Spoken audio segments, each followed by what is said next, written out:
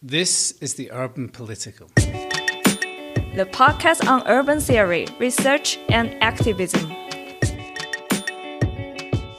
So welcome to this week's episode of Urban Political. We're talking to Margaret Cohn from the University of Toronto in relation to her recent book. We want to discuss themes of urban solidarities, the commons, and the politics of moving beyond the COVID-19 crisis. Before we do that, Margaret, would you like to tell us a little bit more about yourself and your work and your fields of specialization? Yes, first of all, thank you very much for inviting me to join you on this podcast.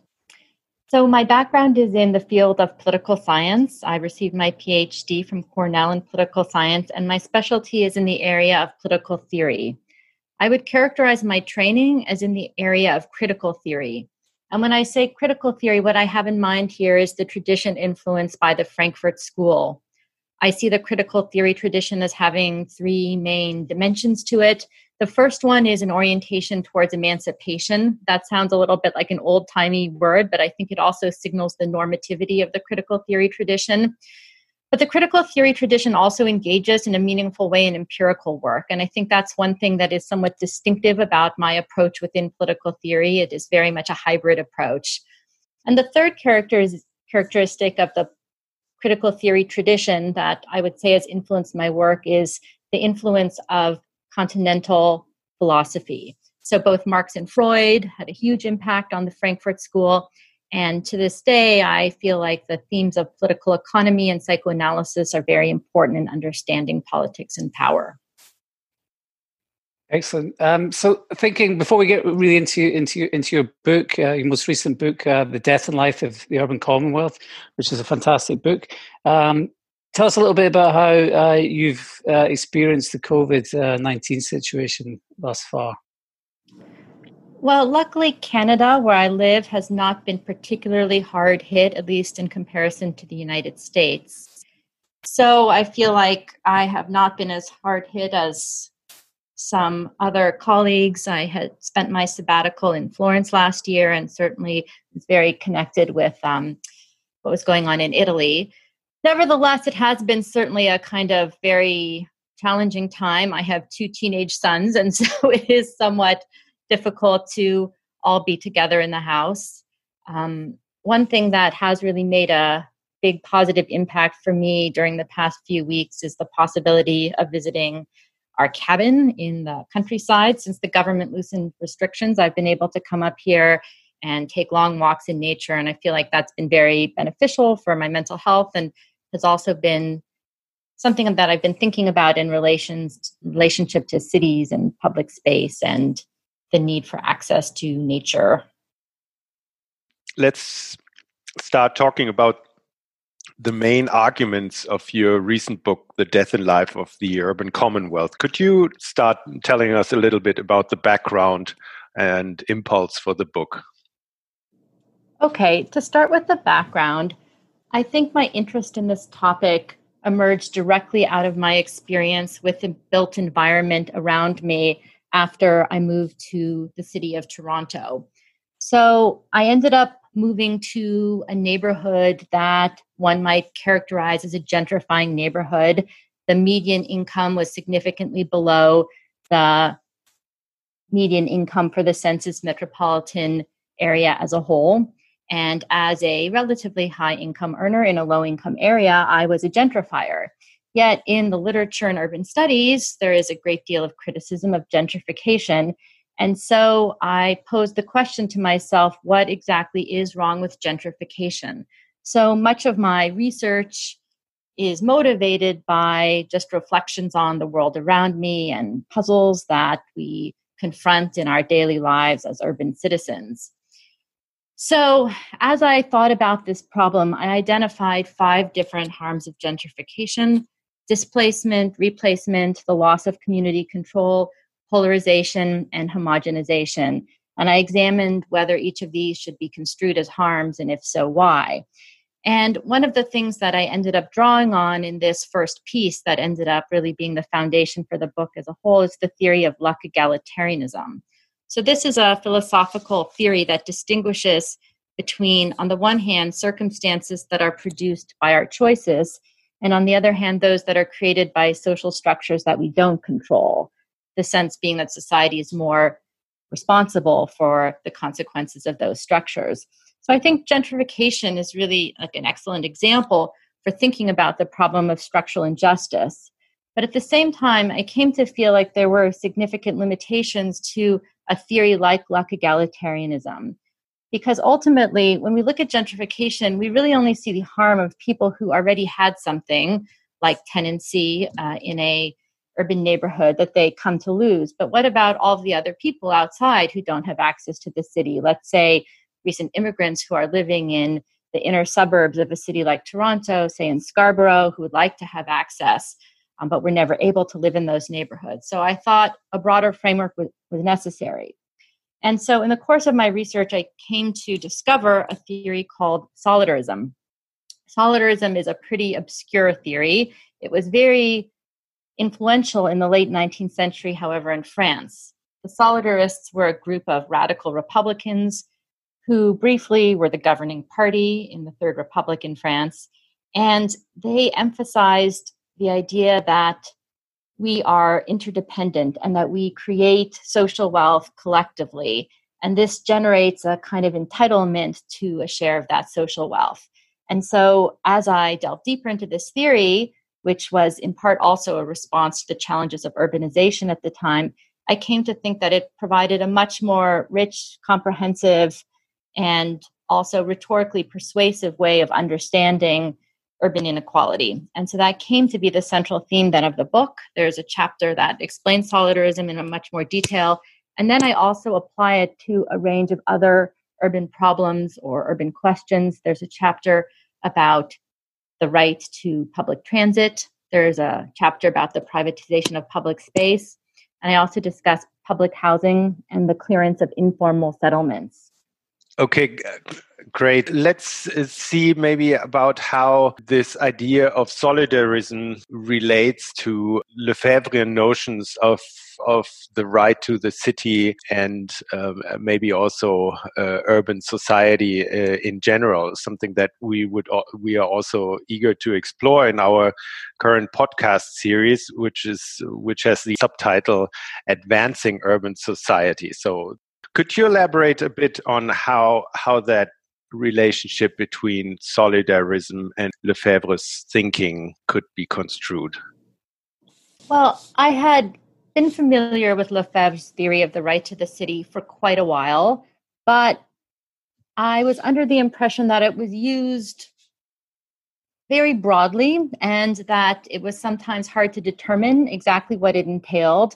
And one of the things that I found very exciting about discovering solidarism was that it provided a way for me to understand and more deeply appreciate something like the right to the city, to make it sort of more concrete and to provide a kind of complex normative frame to justify it and explain it to others. So I certainly wouldn't claim that solidarism is somehow the truth of Lefebvre's right to the city.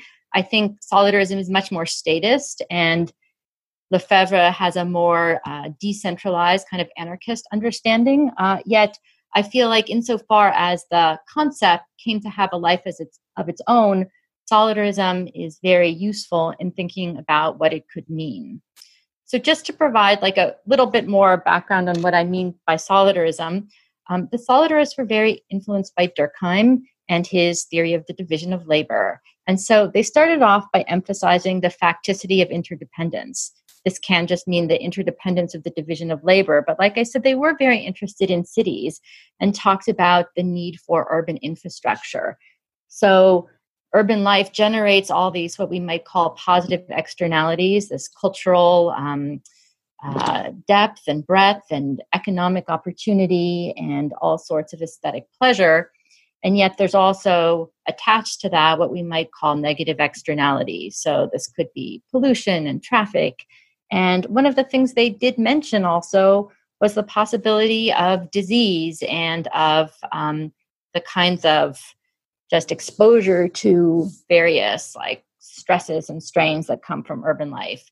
And so solidarism was a way of saying that we should reallocate some of the wealth that is generated through urban life and through the division of labor and use it to try and solve these externalities, these negative externalities. So one way of doing that was to, let's say, pay for sewer systems or to provide mutual aid societies that would pay for people's lost wages when they were sick due to work accidents, and to develop public transit and public parks and things that would be a form of compensation for some of the stresses of urban life.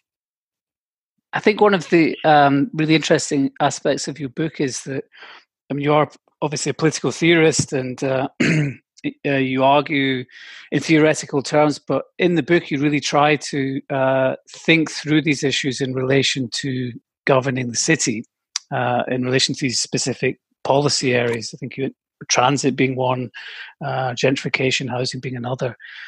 How do we get from solidarism to the urban commonwealth? And could you say a little bit more about what that means in terms of government? You already mentioned that there's a kind of implicit statism to it, but could you expand on that a little bit, please?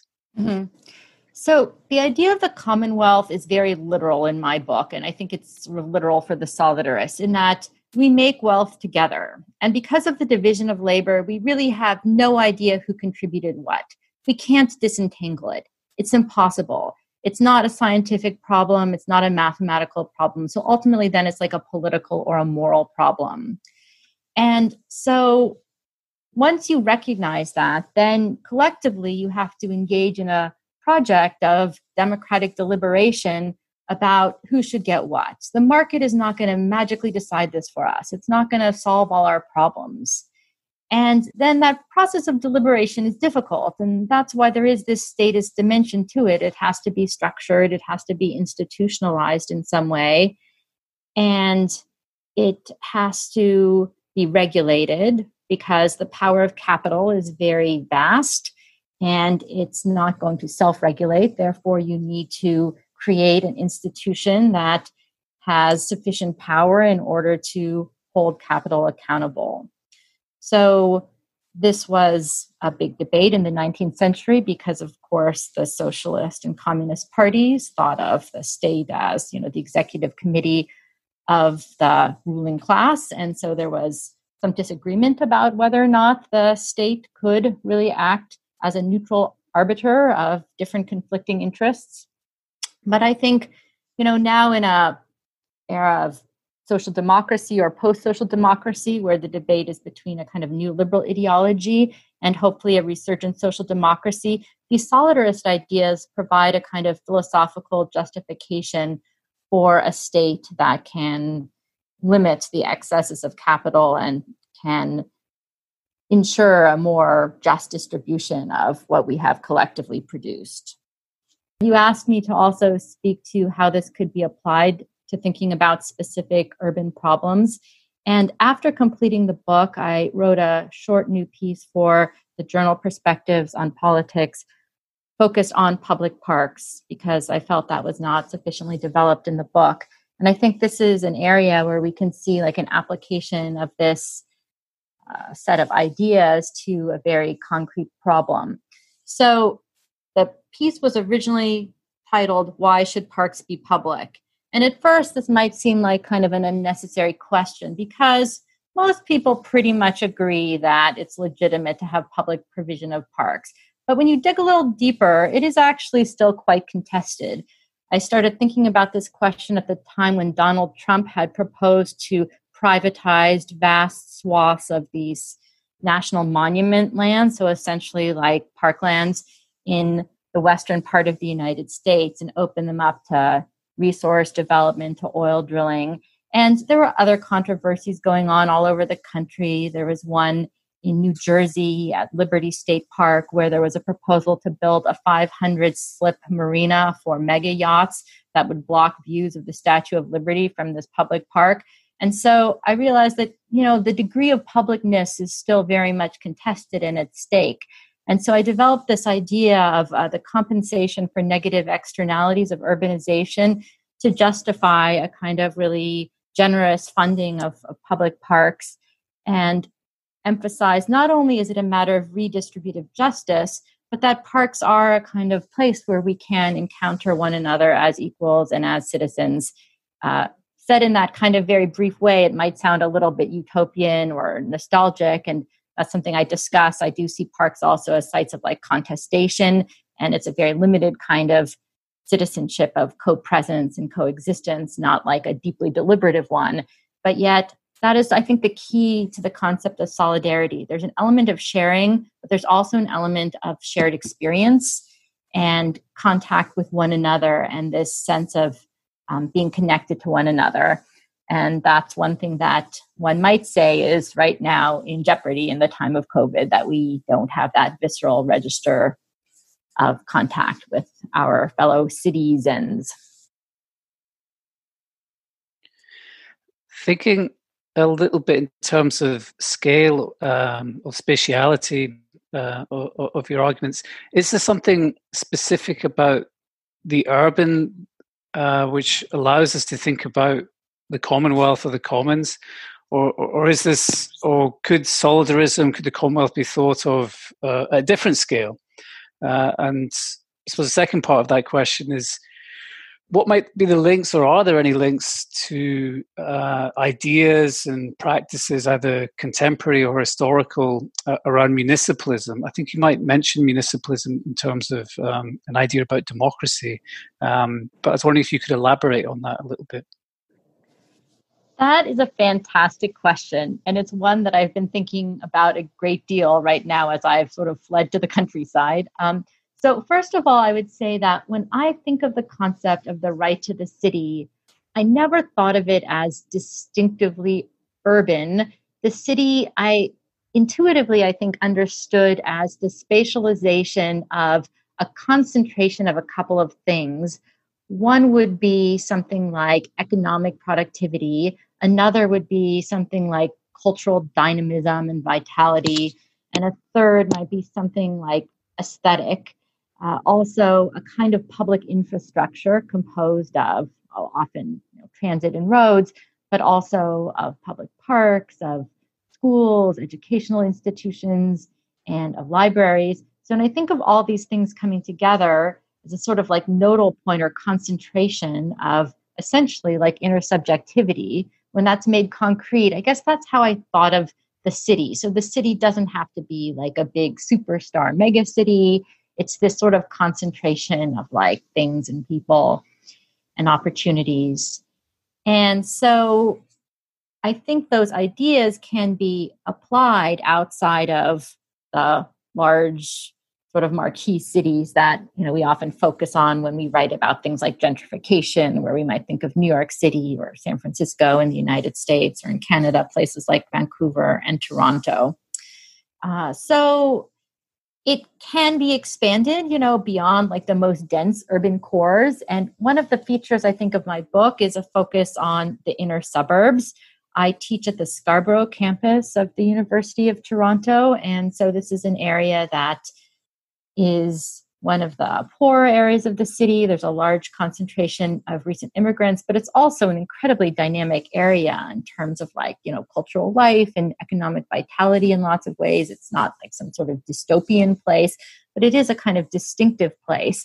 And so I think it's very important to think about the relationship between these inner suburbs, the kind of banlieue like they have in Paris, and the central core, and to not fall into this kind of temptation that you see sometimes in urban theory of being kind of somewhat judgmental of or dismissive of life on the periphery.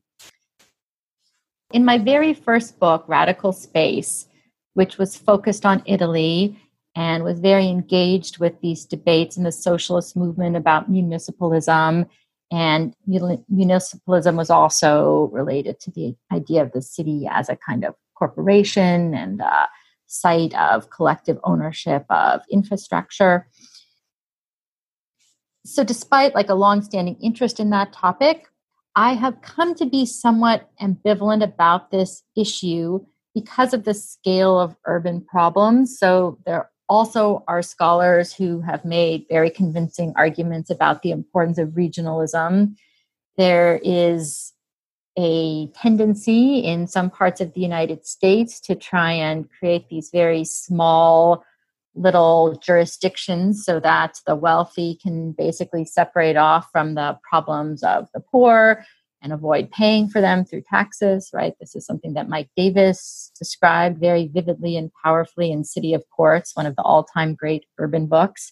And so I think that I'm very torn between feeling very enthusiastic about local democracy and decentralization, but also recognizing the scale of urban problems often requires regionalism.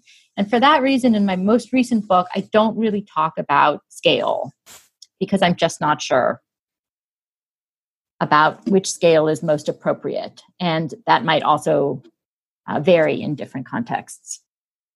I guess I could add one little thing in addition to that, because I have started a new project on San Francisco or California called What's the Matter with San Francisco? And in the early phases of research on that, I have become even more convinced of the dangers of something like home rule and of NIMBYism being a real threat to a kind of spatial justice. Not that I mean to conflate NIMBYism with municipalism, but I'm just concerned that some of these very well-meaning leftist arguments coming out of the late 1960s about community control have unwittingly provided tools that have led to the exclusion and often the limited supply of housing in California. That topic also really interests me. And I just read the final pages of your book, in which you also made an argument about the relationship between local justice issues and global justice issues, in which you made an argument for, I guess, favoring issues of local justice because of their viscerality. Could you elaborate a bit on this issue again for me? Sure. So over the years, when I was presenting the work in progress that came to be published as this book, the single most frequent objection or critique that I heard was that this would lead to a kind of communitarianism that really prioritized the interests of some sort of, bounded community at the expense of potentially more needy, distant others. And that it could also reinforce a mentality of almost a kind of quasi-nationalistic preference for one's fellow citizens over even something like immigrants. And since, I've also written on global justice and on post-colonialism, and I'm very concerned with those issues, I took this objection very seriously.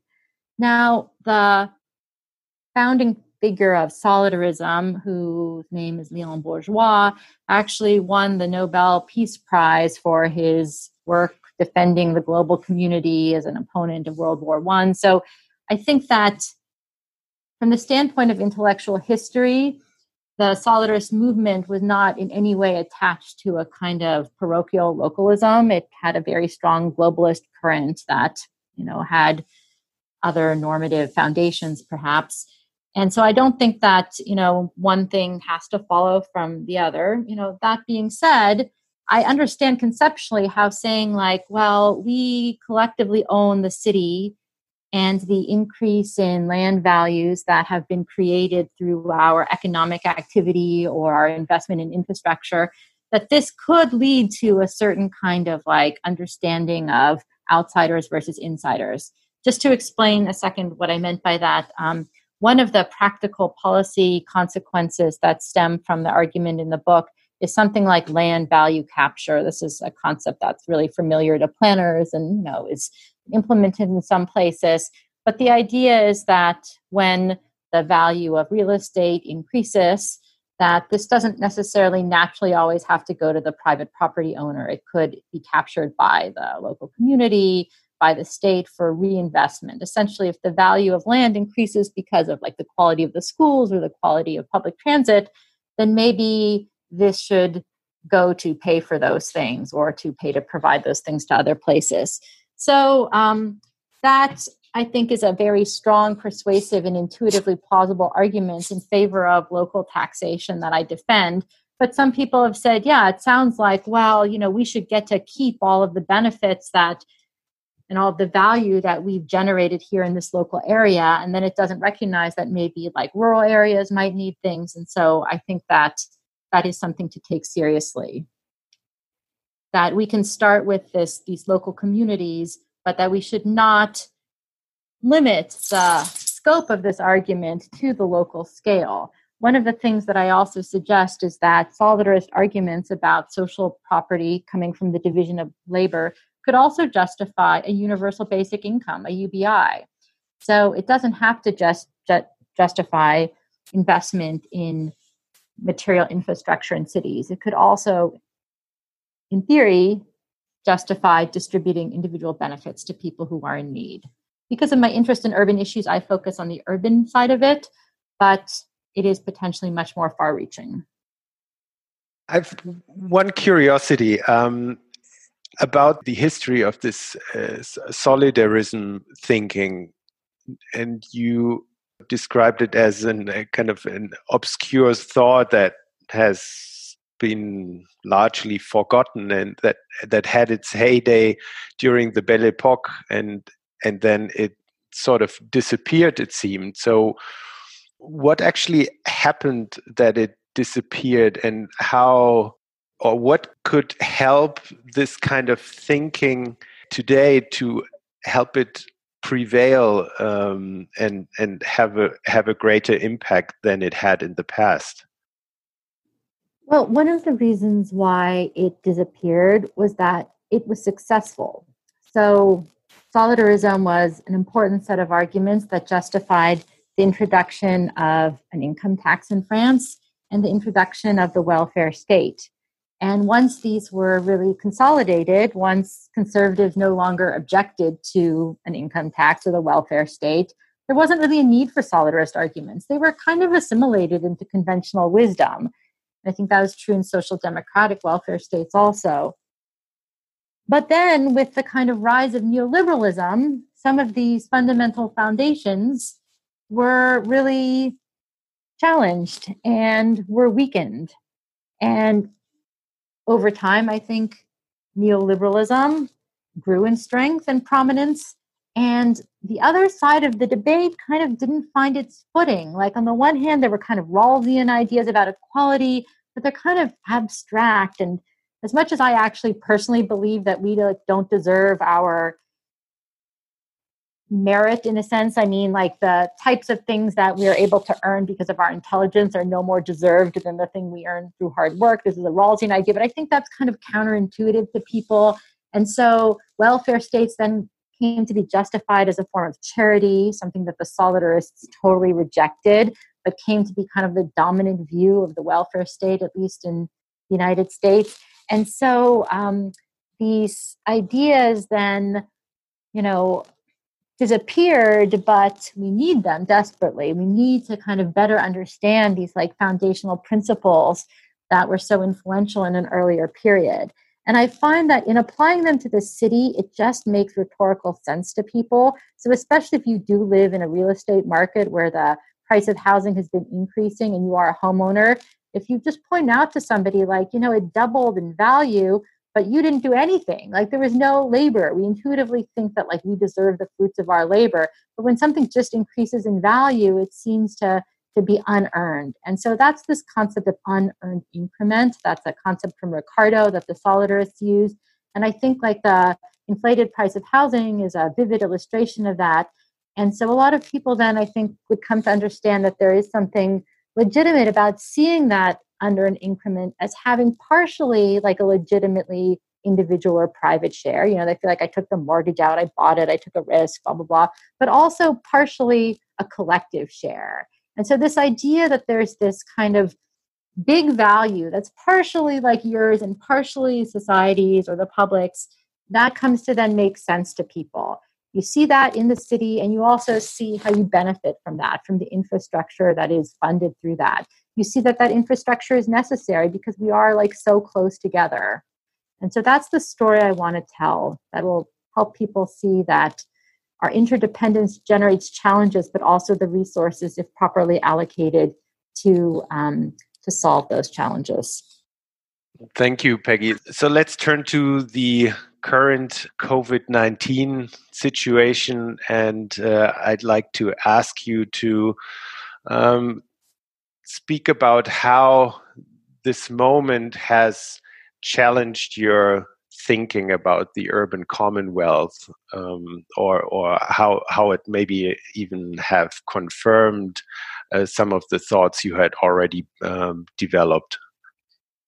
Yes, that is a great question. And on the one hand, I think it's possible to say that there are theories from this book and from the urban literature more generally that are relevant here. So let me start with parks. So often when we read back on someone like Frederick Law Olmsted, the designer of Central Park in New York City and some of the other really important urban parks, we kind of, I think, cringe a little bit when we read his ideas about like hygiene and public health, right? He justified the construction of public urban parks as a kind of way of increasing the health and hygiene of the unwashed masses who are concentrated in the tenements and subject to, you know, all sorts of like putrid odors and like diseases. So I think people kind of like tended to gloss over that. But now, when we are ourselves exposed to this pandemic, kind of think about those public health arguments from a slightly different perspective. So that raises this question of parks. It was a big controversy in Toronto just this weekend because finally the weather became a little bit warmer. And in one particular urban park, there were just crowds and crowds of people who seemed to be violating social distancing. And this suggested that perhaps the opening up of the public spaces was kind of a mistake.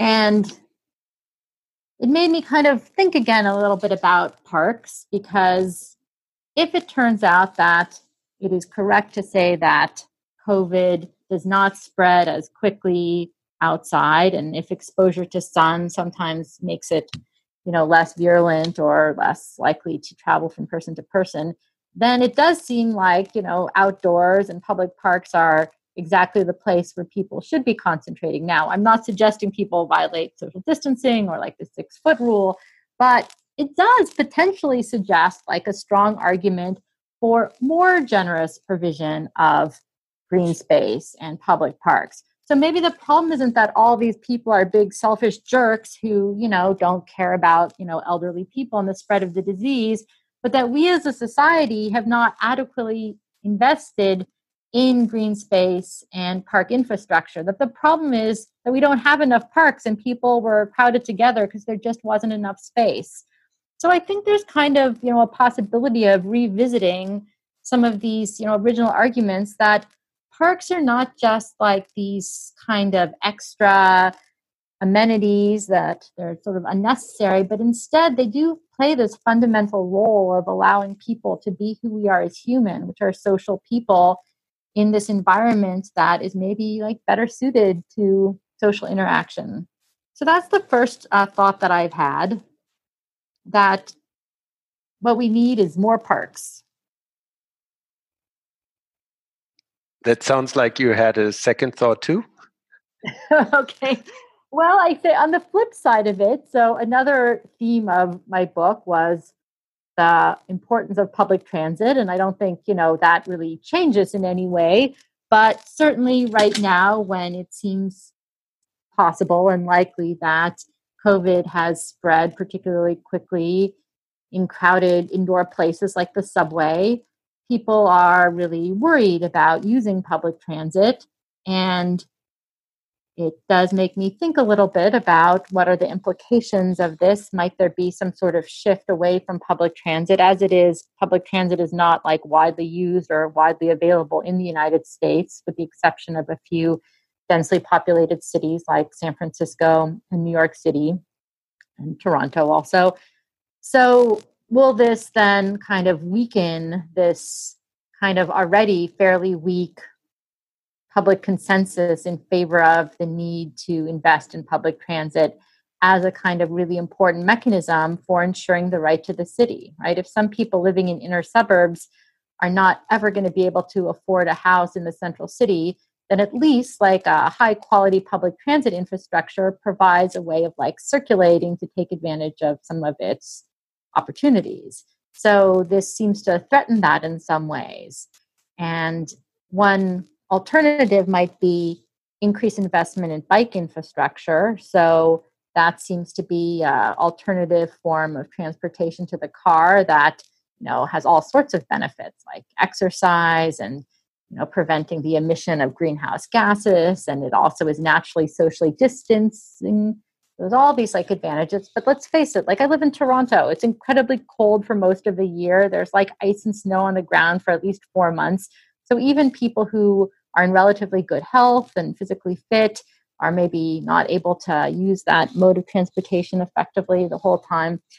So I do think that like this COVID epidemic has opened up a conversation about like how we want to use streets and roads. There's been a debate in Toronto about whether to close some streets to cars so that there's more room for pedestrians to circulate in public space and socially distance at the same time.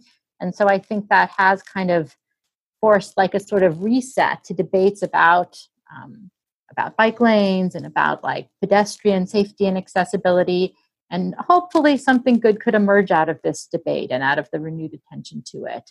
But I do think that there are also, risks that there will be a long-term decrease in the use of public transit, even after hopefully a vaccine is widely available, because of people's fears and their sort of associations of public transit with contagion. And that will lead to more cars on the road, more congestion, more greenhouse gas emissions, and that'll be something that may be coming down the line.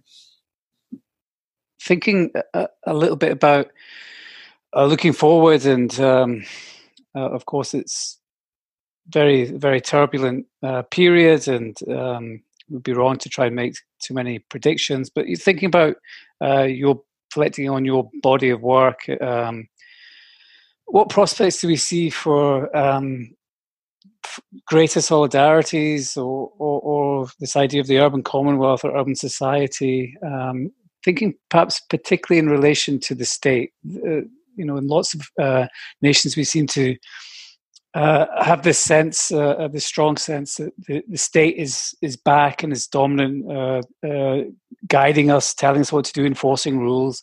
How have you thought about that in terms of some of the work that you've done? So I was teaching a new class this term called Writing About Politics, and I designed the syllabus before I thought at all about COVID. And I included an article by the writer Rebecca Solnit called The Uses of Disaster. And it ended up being very timely because it happened to be on the syllabus more or less the week that like the crisis exploded. And one of the key lines in that piece is everybody has their favorite disaster.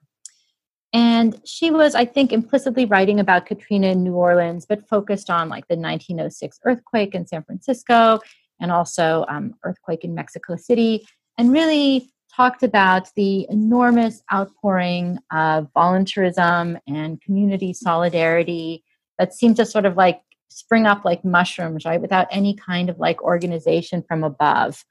And I found this piece to be so thought-provoking. And one of the things that she said, the reason why, despite like the suffering and disaster, that people do often remember it in a sense fondly, that people have their favorite disaster, is because normal, secular, selfish time is suspended. And you focus outside of yourself and you connect with people in your community and you do things that you think have more value and are more important. And so I've been really always coming back to this and asking myself, is that even true in this kind of crisis, in this kind of disaster? One that demands of us not coming together in order to like sift through the rubble and move concrete blocks to free people, but instead to stay in our homes. And I think the answer here is like yes and no.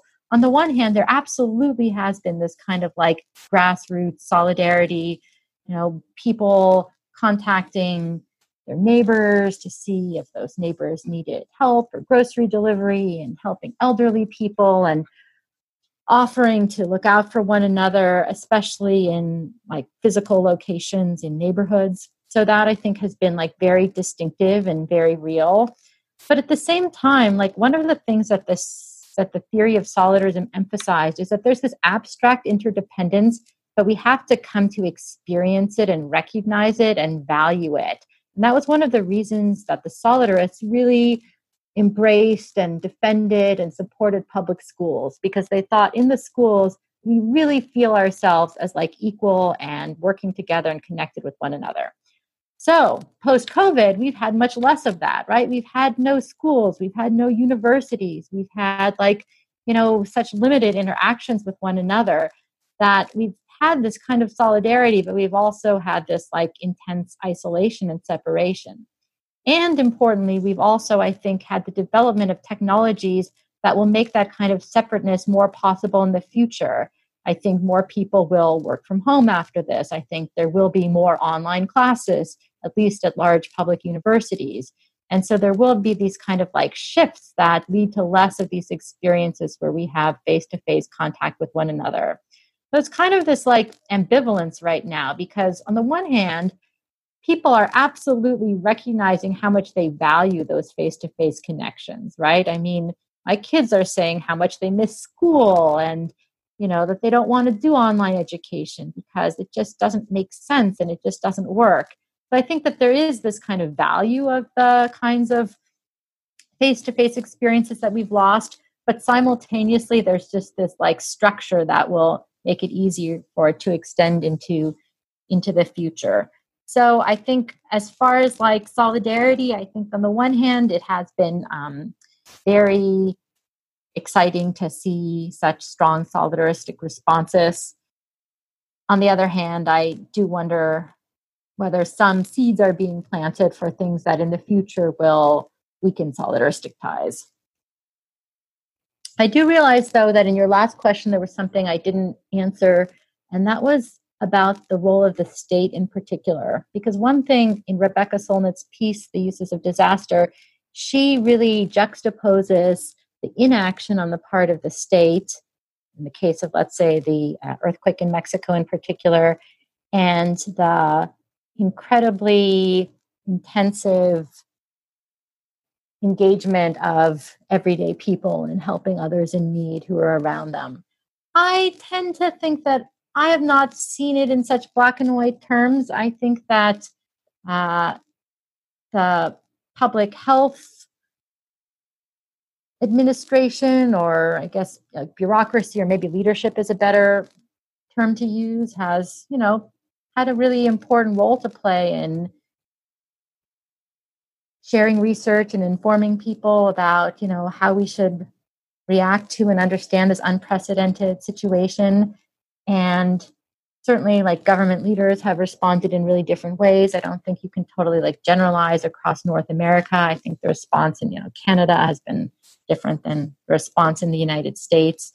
But ultimately, I think that we need to really have a very responsible and responsive state in order to deal with this crisis. I don't think it's something that can be addressed purely at the grassroots level.